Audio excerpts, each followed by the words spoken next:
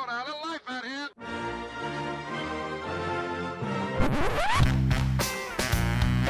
What the hell's going on out here? It's a lot of fun. Keep it fun. Hello everybody, welcome to the UK Packers podcast. As usual, I'm your host at SteedyDNFL on Twitter, and of course follow the group at UK Packers. And as usual, I'm joined by Meow Buddy. Meow Pat. It's at IT Hedgehog. It's Peter Jones. And Peter, I'm fresh off the Manchester meetup, and I talked to many people. They say they love the podcast, they like your input, but not one of them called you Peter. They all called you at the IT Hedgehog guy. So how does it make you feel? It's fine, Steve. Absolutely fine. I can stay anonymous. Yeah. Well, I mean, you know, a hedgehog that's good at IT is fairly out there, so I don't know how anonymous you're going to be able to stay. But yeah, it's good. I mean, the amount of time and money you've spent building up that brand of IT Hedgehog, and now finally, it's paying off. What can I say? Well, the Manchester meetup, Pete, you missed a cracker. Missed an absolute cracker. So to give people a recap, so we had the Manchester meetup in the Brotherhood, and again, I don't know if the lads actually listened. I've sent them an email to thank them, but it was one of the best meetups we've had. Definitely one of the best meetups I've been to. We had 50 plus people in the venue on the night. They closed off all of the downstairs area. We had darts tables, foosball tables, tables you could stand at, booths that you could sit in, more TVs than you could shake a stick at, and the game was flawless on it as well. Obviously the result was pretty tasty, but you know, the fact that there was no streaming nonsense, the game was on Sky, the stuff was reliable, and a big shout out to Chris for the sort of pre-setup, and then Mason, who was there on the night, was absolutely amazing. He's a Colts fan. It's the only bad thing about him, but apart from that, I think he's quite fantastic. And Aaron as well, and all the lads and ladies behind the bar. It was just really was sort of a flawless night from a meetup perspective from start to finish. Now, can I promise that for Cardiff in the coming Sunday? No, I can't. Probably because the game will be. I don't know what the connection is going to be like. I'm going to arrive there on the night. That's the head of steam in Cardiff. Tickets are still for sale. You can still rock down to the venue. I don't care which one you do, because at this stage the numbers are what they are. So again, there was probably going to be twice as many people at the Manchester meetup than Cardiff. And you just got to show out, lads, because Cardiff so far has been a nightmare. So come on down. Manchester was great though, Pete. Everyone there was super knowledgeable. Some people brought their dads. So it was great to see Simon Daly and his dad, an absolute gent. You know, people brought their wives. Some of the wives brought their husbands because they were bigger fans. So big shout out to the Ashtons that were there in the night. The usual diehards were there as well. Some newbies that came on their own, and I did my very best to assimilate all of the newbies into the group. And I'm pretty sure people went by with some friends for life. So again, just a typical meetup. And again, we gave away a signed Aaron Jones jersey. So again, a relative of Peter Jones. We gave away his jersey. He played well on the night? Give your cousin L text there. So David Henderson won the prize on the night. And the best part about it was, Pete, it was his birthday that Fantastic. night. So he was even saying when he bought the ticket, he was like, I don't know if I'm going to get some birthday luck. And he couldn't believe it when he won. So again, that's what these meetups are all about. The Cardiff meetup, there's probably too little people going to be raffling off jerseys, because I'd have to give it away for 10 quid. And, you know, contrary to popular belief, we don't get this stuff for free. We actually buy it ourselves, and then sort out the stuff after that. But if there's enough people, if you rock down, lads, there could be signed jerseys given out on the night. That's the head of steam in Cardiff. But that's the last I'll say about the meetups. Now, I did try maintain the air of what was going on at these meetups on Insta stories. And now, Peter, are you a big... You can tell by the way I say it that I'm a big tech whiz. Are you into... I'm sounding like an elf fella too. Are you into Instagram, Pete? Are you taking pictures of your food on the daily? No. I do most social media platforms, Steve, but not Instagram. Not Instagram. Well, you see, the thing is when you've model looks like you do, Pete, you just don't want women and modelling agencies clamouring for your signature and trying to get endorsement deals. I think it would cheapen the IT Hedgehog brand, and that's fine. That's absolutely fine, right? Steve, I don't know what to say. Well, I mean, come on, we all know it. So the thing is I didn't know how to. I knew how to add the first story on Insta stories, but not how to actually add subsequent stories. So I figured that out the night before, with the help of some younger, hipper people. I say it like I'm old. I'm not really that old, and people probably are shocked when they saw me at the venue. But anyway, so yeah, I put it all up there, and I did my very best. And from consulting with some of the younger crowd, the 20 and 19-year-olds there, they were pretty impressed by the Insta stories. We did the Bakhtiari challenge. I got that on Insta stories as well. So do stay tuned to our Instagram, is what I'm saying. Instagram.com/UK Packers. And so what you're telling me, I've now got to get on Instagram stories, Face, whatever it's called. Yeah. And go all look. Of those things. Okay. You see, now you're coming off a bit Belichickian, if I can say that. Is that a word? Where he was like, I'm not on face swap, or whatever he's saying, like my face. But so it was good. It was great to get all the stuff. I don't know how bloggers do it, though, where they live their lives. Like, here I am taking a poo, snap, and then they put a nice little caption on a location of in Dajax. But yeah, I'm getting better at it. So Cardiff should be good. But do stay tuned to our Instagram, because you see some stuff, and we got a couple of thousand views on the stories. So that was nice to see that many people watching, kind of getting paranoid and stuff. But yeah, so Cardiff coming up, get to the meetup. After that, it's Lambeau week 7. After that, also, people are mad to go to the Dublin meetup. I can mention it now, the 8th of December. It's locked in. We're booked. I just need to get details on the welcome drinks. But from being a Paddy Packer myself, and from being at the Wool Shed, which is where it is, and from going there before, in a non-Packers capacity, it's going to be a cracker of a night. And the welcome drink is probably going to be pints of Dublin Blue. And I'll say it, right, you can book tickets or just tell me you're coming. Either way, I just need numbers for the venue so that they book off the right space, as they did in Manchester. Anyway, Pete, I think I've rambled on a lot about the thing, which is exactly why I have to put time codes on the podcast to let people know when the real stuff starts. So again, we got off to, not that I saw a whole lot of the game on the night because I was too busy trying to make sure people had their old fashions, but fast start, and then we kind of lost momentum in or around the time Gmo, I believe, fumbled the ball on the sideline. And after that, for whatever reason, the Vikings kind of got a stronghold in this game. Can you answer me one thing, from being a Packers connoisseur from back in the 70s and all the way to now, from you as a seasoned veteran looking at this game, were we that good on offense and did we get off to a rip-roaring start, or was it the fact that the Vikings defense was that bad at the start, or was it a mixture again of the two? Probably a mixture, but I thought they looked very sharp on offense coming out for those first 3 scores, and they mixed it up. We saw a dump off to the back, a screen pass. We saw some quick outs. We saw quite a lot of different things going on offensively in those first 3 series, and then you're absolutely right. I mean that Gmo's fumble, the whole momentum of the game almost swung at that point. Yeah, I mean, all of this talk of kind of a slow start for the offense and we expected to get a little bit better. I didn't know the Packers' game plan was to say, right, we were pretty bad and we had about a minute's worth of an offense that was good in week 1. Let's extend that to a quarter and a half and have the drop off. So I reckon, Pete, by week 16, we should be getting at least 3.5 quarters of good football ready for the playoffs to rip off a full game of offensive play. A couple of talking points again that are probably null points in my mind anyway. I don't know how you feel about them. Number 1 was the Buzz Lightyear action on Aaron Rodgers. He had that wristband with the plays on it, and he explained it in his press conference that it makes sure that they can get the play in faster, and that's important. I mean, that just goes to show cleverness. Yep. And also a bit of humble pie for Aaron Rodgers that he wasn't going to come out and sort of say, no, screw you, I'm not wearing a wristband, it makes me look like an amateur. The fact that he has a wristband. Now, that said, Tom Brady has worn a wristband for forever, so it's not as if it's a knock on your skill as a quarterback, and it's a new system, and it's not your typical West Coast offense. There's more sort of jet sweep action in there.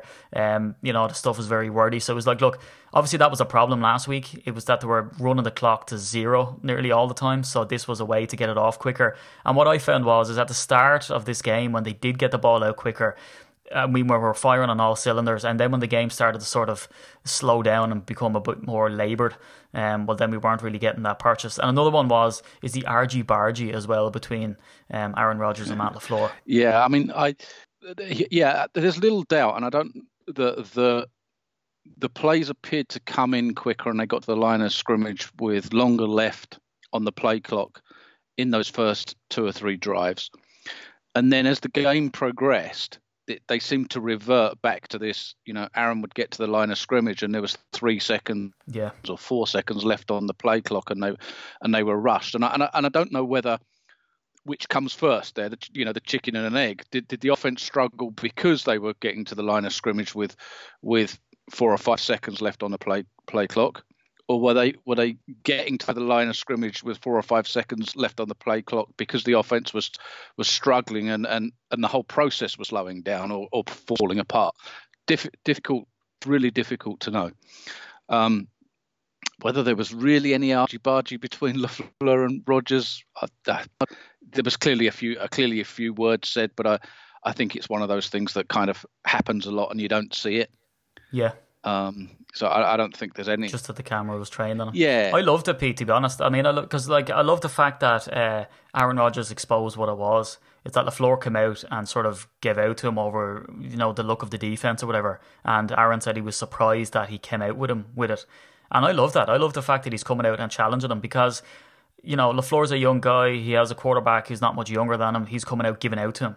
And Aaron Rodgers is giving out to him, and the two of them are going at it. But like what they asked him in the press conference, and I know they make loads of stuff out of nothing. And LaFleur, in fairness to him, has called the media on some of their BS this season, like, lads, you just won't let this thing go. And Aaron Rodgers says that he got nice and snug on the bench, and they were sitting there talking. And then, like, I love the way they were sort of atting, what was it, Pro Football Talk and Mike Florio, and like, oh, he's just gonna have a field day on this. And then they were like, oh, no one does this. This is like, untypical. And then they showed the GIF of Tom Brady wearing the face off Josh McDaniels, and not in the Irish way of wearing the face off, because that's usually a good thing. But it's they were giving out to each other. But this is what happens. I mean, it gets fire and the two lads are sort of going at each other. That happens all the time. Like, I mean, if you teach your partner to learn how to drive, I'm pretty sure there's going to be divorce proceedings in the car. But when you get out, it's all fine. So that happens in that relationship. But one thing that I did notice as well, I guess 2 comments that I have. Number one, I believe that the slowness of play calls, I still think Matt LaFleur is getting his feet underneath him with play calls. And I think Aaron Rodgers is doing the honourable thing, which is what he should do as a loyal subject of the LaFleur kingdom, is to come out and defend them and take the blame and take the hit for some things. When I think it's potentially not Aaron Rodgers. Not that he's flawless whatsoever, I'm not saying that, but I think that LaFleur probably is still a bit wet around the ears, and they fired off when I'd say that game was likely scripted, Pete, at the start, would you say? Yeah, and I also think that you've got 3 guys working together for the first time. So you've got Hackett up in the booth, then you've got LaFleur, and you've got Rodgers. So I think you've kind of got three personalities, 3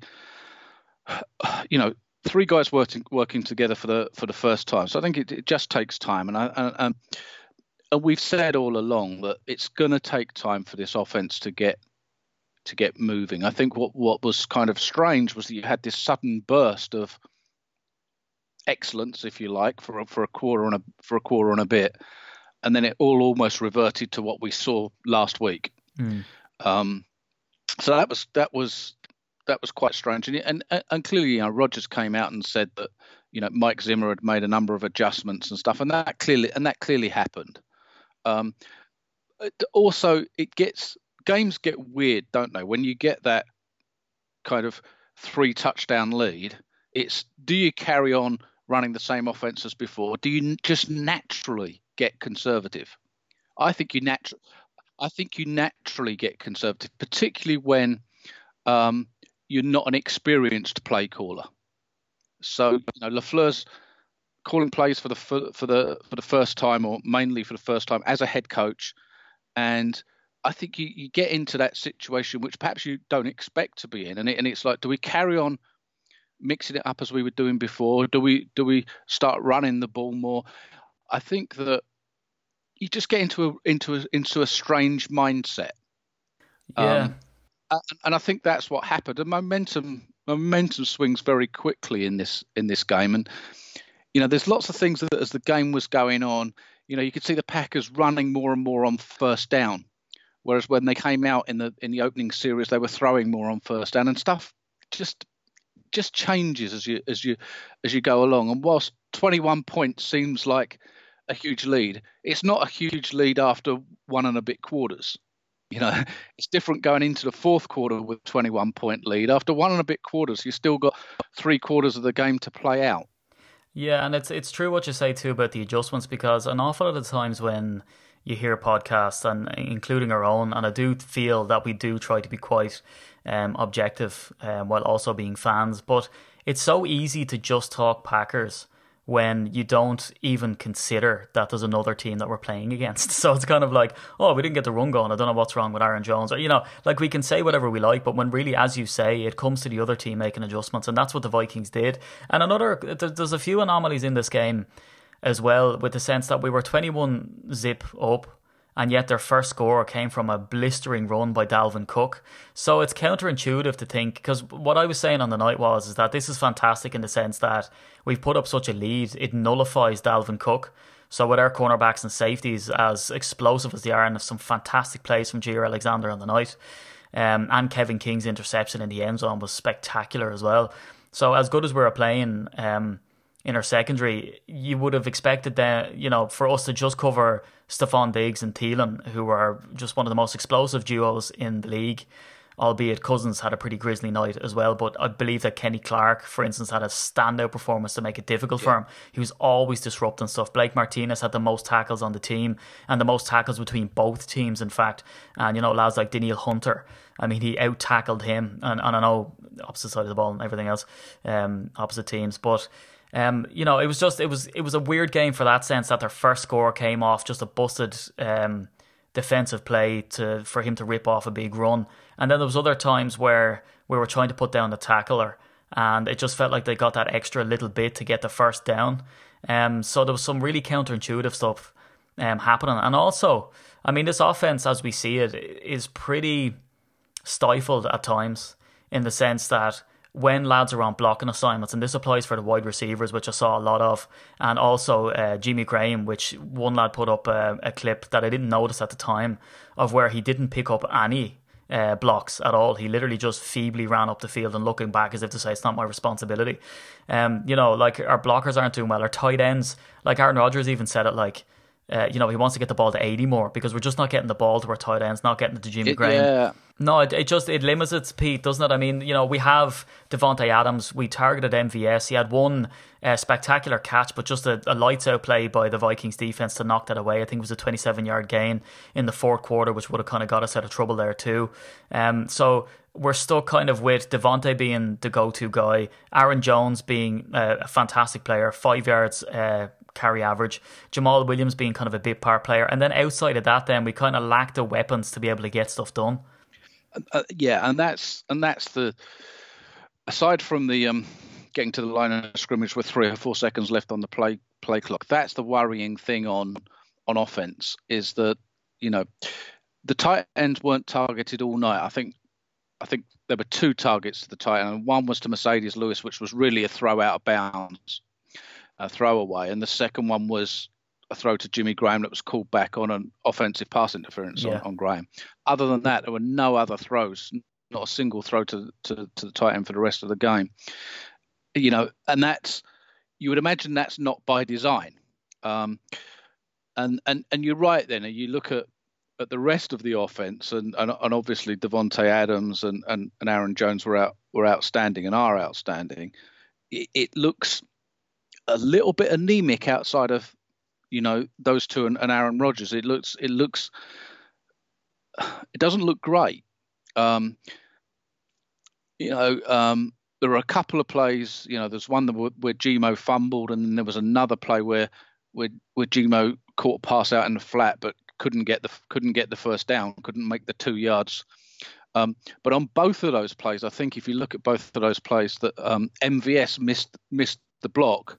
Yeah, that would have sprung Allison a bit further on the first one, and sprung him for the first down on the second one. So there was a couple of things going on there, and it didn't look great. But I think it was a weird offensive performance. It's difficult to understand how you project that into next week, and what are you getting next week? Are you getting the first 3 drives Packers offense, or are you getting the offense from the rest of the game? And is this how it's going to be for a lot of the season? Yeah, it's odd, isn't it, Pete? I mean, we came up against 2 absolutely ridiculous defenses, and we've come away 2-0. The first time a new head coach has since Vince Lombardi. Not to draw too many comparisons to Lombardi just yet, but I mean, because they seemed like a bit of a struggle. Yeah, but you're absolutely right. I mean, obviously, we both predicted the Packers would be 2-0 at this point in the season. Not. So if I was laying any money on it, I would have predicted the Packers would have been 0-2 at this time in the season. So we have to be upbeat in terms of where the Packers are, two divisional wins, and obviously upbeat about the defense. It's just odd the way Sunday panned out. If they'd struggled on offense and moved the ball here and there, I could have kind of understood it more than trying to work out what we've got right now. I guess if we're really honest with ourselves, this is what we kind of expected going into the first game. Yeah. I think if we looked at, go back to our preview issue, it was probably all about we expect the offense to struggle during the first 4 or 5 games, maybe the first half of the season, and to get stronger as the season went on. So it's probably what we expected. It's just we were hoped, I guess, it might have been a little bit more explosive and a little bit, and that they'd be able to move the ball a little bit more consistently than they have. Well, I'll tell you what, this is the absolute best case scenario for me. I mean, absolute best case, because the defense have made that step up. All of our acquisitions are playing lights out. The Smiths, their chemistry they have between themselves and what they're adding to the locker room, from what we hear, is just unbelievable. Preston Smith coming away with that bobbled pick that bounced off one of the players, or maybe one of our defensive players knocked it out, and he sort of scooped it up with it. Savage. Yeah. Yep. So I mean, the defense is just lights out. The fact that we've done that against 2 teams now is encouraging. But again, I'm going to hold judgment until we do it consistently halfway through the season to show that we have it. But there's no evidence there that anything that we've done is fluky. It's all crazy good pressure. Kenny Clark is looking better than he ever has, which showing that it's not just the new acquisitions that are doing the business. Jair Alexander is just playing out of his skin. Kevin King isn't injured yet, so that's great. And the thing that can't be sort of, I don't know, looked at lightly is the fact that we come up against, defenses that both defenses in the last 2 years have knocked out Aaron Rodgers. So the fact that he's still healthy is unbelievable. The fact that Bulaga is, and I don't know why I said his name like that, like he was some sort of Russian, but Brian Bulaga is still healthy and playing the best football that he's played in his career, I would say. He's come up against some absolutely premier pass rushers and pressure merchants, and he's doing incredibly well. Yeah, I think Balaga's probably, across the 2 games, probably been the standout player on offense. Yeah. So I think he's done very well. Bakhtiari is clearly struggling with this bad back that he's got, because he struggled a little bit on Sunday with Everson Griffin, the Vikings defensive end. But yeah, no, Balaga's been excellent, and I guess the other interesting thing that we saw on the offensive line was that Elton Jenkins got a number of snaps at left guard, so probably about 30% of the snaps at left guard. So Lane Taylor was in there for the first couple of series, and then Jenkins came in. Taylor came back in later in the game, and then Jenkins again. So it's interesting that they start to work Jenkins into the lineup. It's worrying for Taylor though, isn't it? Because it is definitely performance based for him, because he didn't look like he was holding up too well on the night. No, I think you're right. I mean, Taylor made an excellent block on the scoring play. Yeah. The Jamal Williams pass, where he blocked his man and then got up the field and almost threw Jamal Williams into the end zone. But no, I think when you go back and look at the film, look at the tape, Jenkins certainly looked like he played at a superior level to Lane Taylor. So worrying for Lane Taylor, but it's good that the Packers have been beginning to work Jenkins into the lineup, even if they're not planning to start him anytime this season. To have a guy who will have played a lot of snaps come next season, or a lot of snaps come later in the season if somebody were to get injured, is excellent. So yeah, that's all good. It's good to blood him. I mean, again, it's another one of those perfect scenarios for me. It's an abundance of riches where before we had Don Barkley, that was our kind of that was our go-to. So the fact that we're in this situation is fantastic. But like I say, I mean, this is exactly how we need to be, because we're still figuring it out on offense. We will be figuring it out by the end of whatever our last game is, for sure. It'll take 2 to 3 years to have this thing to bed down. For me, I think Matt LaFleur is still figuring out. He hasn't come up against all of the situational football that he needs to do. He hasn't been down by so many points. He hasn't been up by so many points until this game. So now he'll know for the next time, okay, well, maybe just crack on with the game plan, or maybe just stick with what was working. Don't try get other people in. Don't be too inventive, or maybe be inventive. He's going to have different sort of scenarios that are going to come naturally to him, and he's going to have to get that chemistry with Aaron Rodgers as well to sort of say, which he seems to get his input a lot in games. Now, I don't know. I think Aaron Rodgers obviously has an ego. So in his, post-match pressers, when he's saying, oh yeah, he comes up to me and he says to me, what do you like here? What do you want to do? I think that's, as well as that's Aaron Rodgers' sort of way of letting the media know I still have a large input in this as well. Yeah. And that I'm still out there. But perfect scenario that we're still figuring it out. Defense have showed up. Offense are trying to get something going, which they played lights out at the start. We're sort of stumbling our way to a win, because this could have been an awful lot of a closer game as well, because with the one missed extra point by Dan Bailey and also the missed field goal, that's 4 points. This was a 1 point game. Yeah. You never know how the momentum shifts, Pete, do you, when the game's a little bit closer for comfort, No, absolutely, and it's as we often say, games swing on 2 or 3 plays. So like you've just described, there's 4 points there. There's an end zone interception. Kevin King's pick in the end zone. You've potentially got 11 points on those 10, 11 points on those 3 plays, and games do swing on those plays. And we talked last week especially about you have to in those close games you have to take your chances.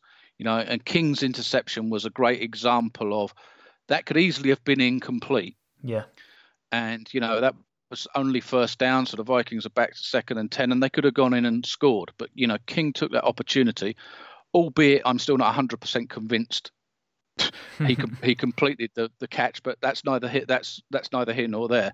The opportunity was taken, and those 2 or 3 plays swing games.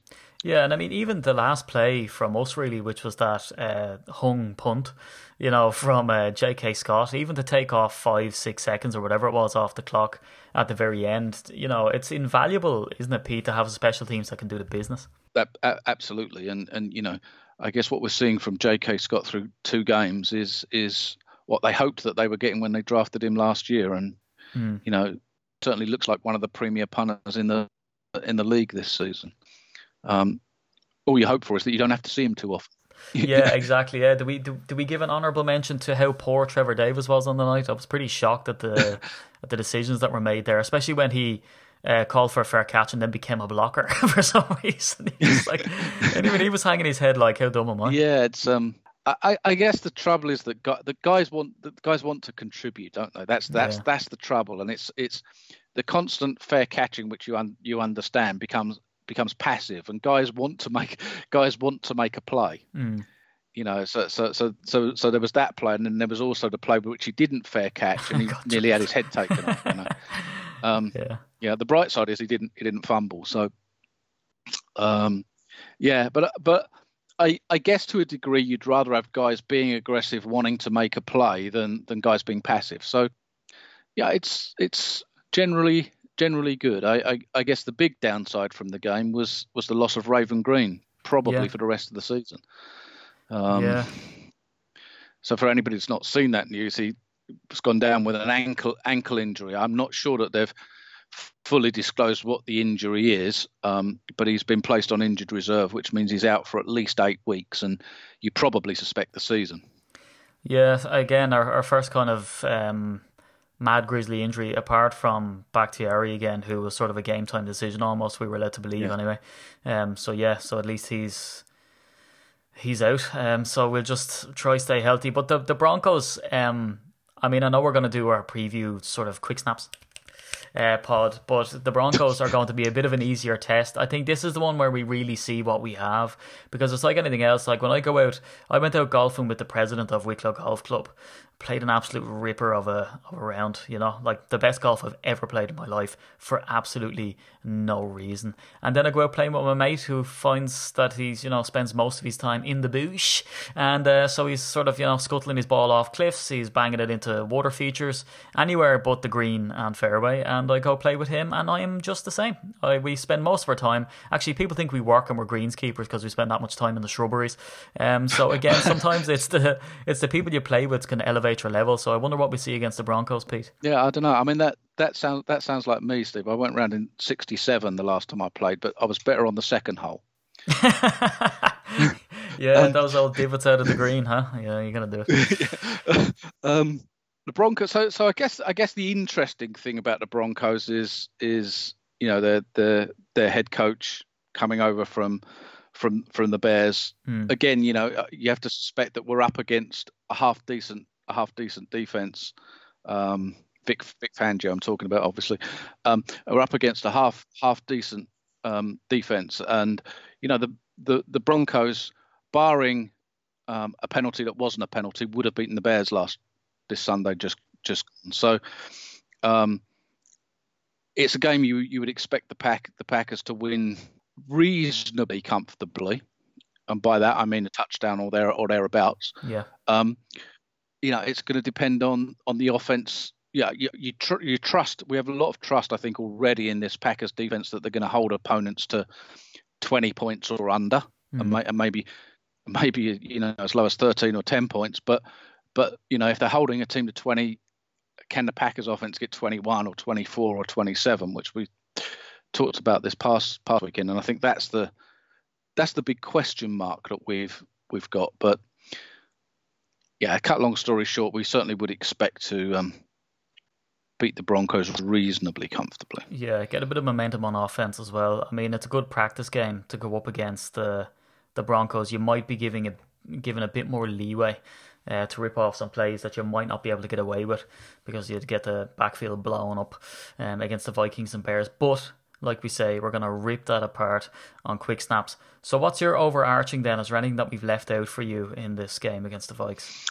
No, I think we've pretty much covered it. I think the overarching, if we were to look back on this game and the previous week's game, I think that the offense and defense have probably played round about how we would have expected coming into the season. The offense perhaps not quite as good as we'd hoped, but the defense probably slightly better than we had dared to hope. And we have 2 wins when we could easily be 1-1 or 0-2 with a few plays going the other way. So I think from that perspective, I think it's very, very positive. And let's just hope that they can get a little bit more offense and things will be great.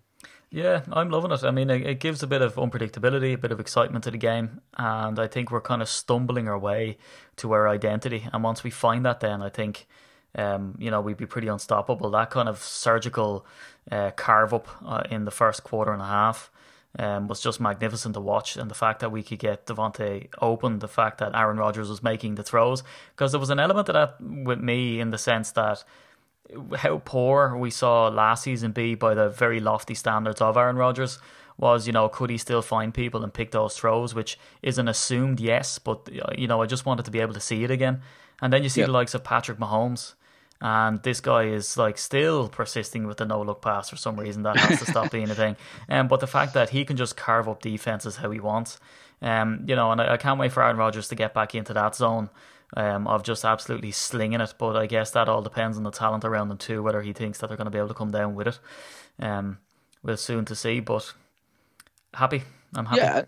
Yeah, and you just hope that as the season goes on, people become more comfortable with the offense. Not just Rodgers, but the wide receivers and the backs in particular, and one or two of them are getting more open than they are now, and think things will be good, and it's better to be this way round, I think, to start slowly and progress as the season goes on, so that by the time you hit the playoffs, fingers crossed, is that you're firing on all cylinders. Yeah, and I mean, a season can easily turn around the opposite way as well, but I definitely think we're trending up. I honestly feel like we're winning every week, and that every week we're getting progressively better. So I just feel like we've started to roll down that hill now. We're building up that momentum, and it just feels like we're on the cusp of, having some little tricks up our sleeve on offense to do enough to just keep eking out these games while our defense just becomes this absolute juggernaut as well. So it's really exciting times. But I still, I'd probably be confident picking the Packers against the Broncos, and again, we'll break up that game. But when I have to get onto the radio every Saturday on Sunshine 106.8 as a plug, you can download the app and listen worldwide. I talk about all things NFL, and they always ask me to do the ACCA. So I got a perfect ACCA week 1. I got 3 out of 4 because the Chargers let me down against the Lions, getting beaten by 3 points for God's sake. So I would have got 4 for 4 this week as well. So to have that confidence that I used to have every time I was on the radio to call the Packers, Pete, isn't quite there yet, but by the end of the season.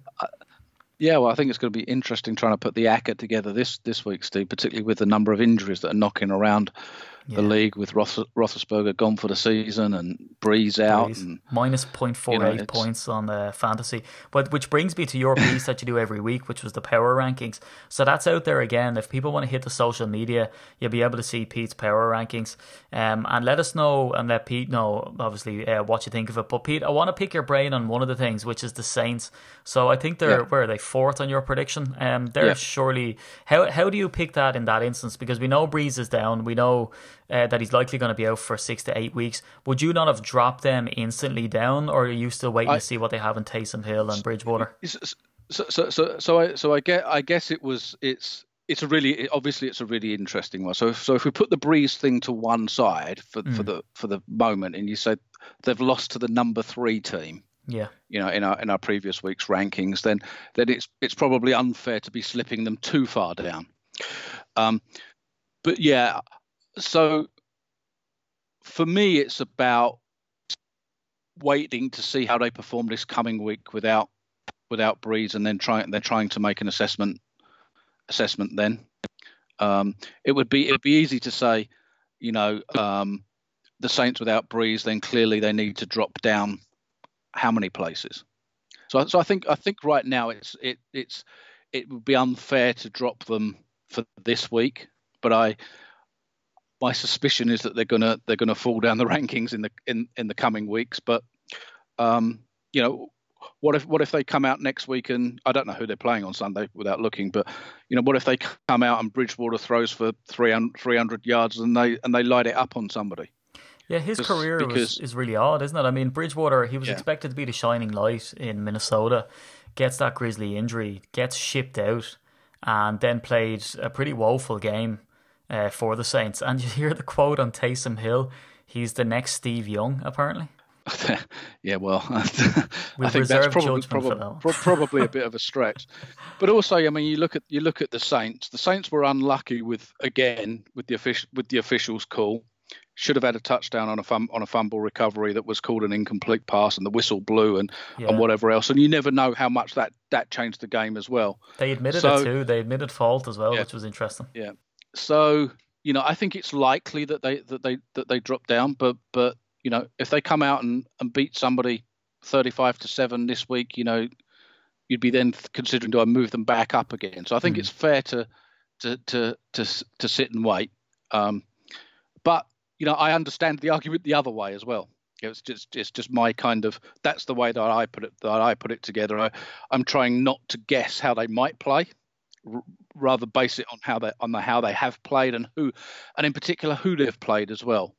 So if you look at the Cowboys, who I've got sitting behind Seattle and behind the Packers, mainly because if you look, the Packers have beaten the Bears and the Vikings, who are in the kind of top, certainly in the top half of teams right now. Yeah. And the Cowboys, who have looked pretty impressive, but they've beaten the Redskins and somebody else in the bottom in the bottom half of the table, who I can't remember off the top of my head. So that's the reason, if you like, the Cowboys are sitting there just behind the Packers rather than the other way around. So it's more difficult early in the season because you can't really get a sense of how good these teams are, and there's always a tendency to want to put all of the unbeaten teams at the top and all of the teams that haven't won at the bottom, which doesn't really necessarily show their strength. You have to try and take into account who they've played and how those games have gone. Yeah, a fascinating read, and again, it's always good to have the back and forth as well after we post it, because some people do query. Yeah, no, and it's absolutely done for that. It's absolutely done for. It's a bit of fun. Yeah, it's a bit of something to take a look at, have a comment on, tell me I'm an idiot. Fantastic. That's all it's about. And typically, what I've found is that all the comments coming back have been, very objective. Yes, I agree with it, but what about so and so, and what about so and so? And people have made really good cases, for the Cowboys or whatever it might be. So yeah, no, it's all good. So, in short, Peter writes these articles because he has a bit of BDSM in him, a bit of sadomasochistic streak, and wants you to call him an idiot and put him down. That's fine, Pete. We'll do that for you, and we'll drop around with the GIMP mask next week. So, there we go. Make sure you stay tuned for that. Also, make sure you tune into Sunshine 106.8 radio here in Ireland to hear a couple of paddies talking about NFL. I'm on the show with Ken Doherty, the snooker player, and Reggie Corrigan, the rugby player, if anyone knows outside Ireland. All those. What time are you on, Steve? Usually about 9:30. So 9:30, just after the news, or shortly before 9:30. And again, it's not the usual in-depth Packers analysis. It's quite sort of Vox Poppy NFL coverage, which is a lot of fun. It's pretty light, but again, it covers all NFL teams. So yeah, everyone stay tuned to that. So the tickets for Cardiff are up for sale. Also, we have a Raz that we're doing for a signed March jersey. We're just banging out the March jerseys. One at the meetup, which is a signed Aaron Jones, and this is a KGB jersey that we're giving away, and also a signed pick as well. So there's only, I think, 10 slots left for that. So if you're listening to the podcast, by all means, jump across to our 1919 club page and make sure that you get your entry in for that. There's no limit on entries. You can enter as many times as you like. And we have had instances where people have multiple entries and they run away with multiple prizes. One guy, I think, came first and second when we had a 3-prize draw. So again, he absolutely got a mad haul in the post. So yeah, I guess that sums it up then, Pete, before we have our quick snaps episode as well. And please book your tickets or let me know you're coming to Cardiff, and I'm really excited to go over there and have a party with a bunch of Welshmen. I don't know if it's going to work out with the game and all the rest, but sure, look, the best intentions are there. If it's anyway half as good as Manchester, it's going to be an absolutely unbelievable rip-roaring night on the night.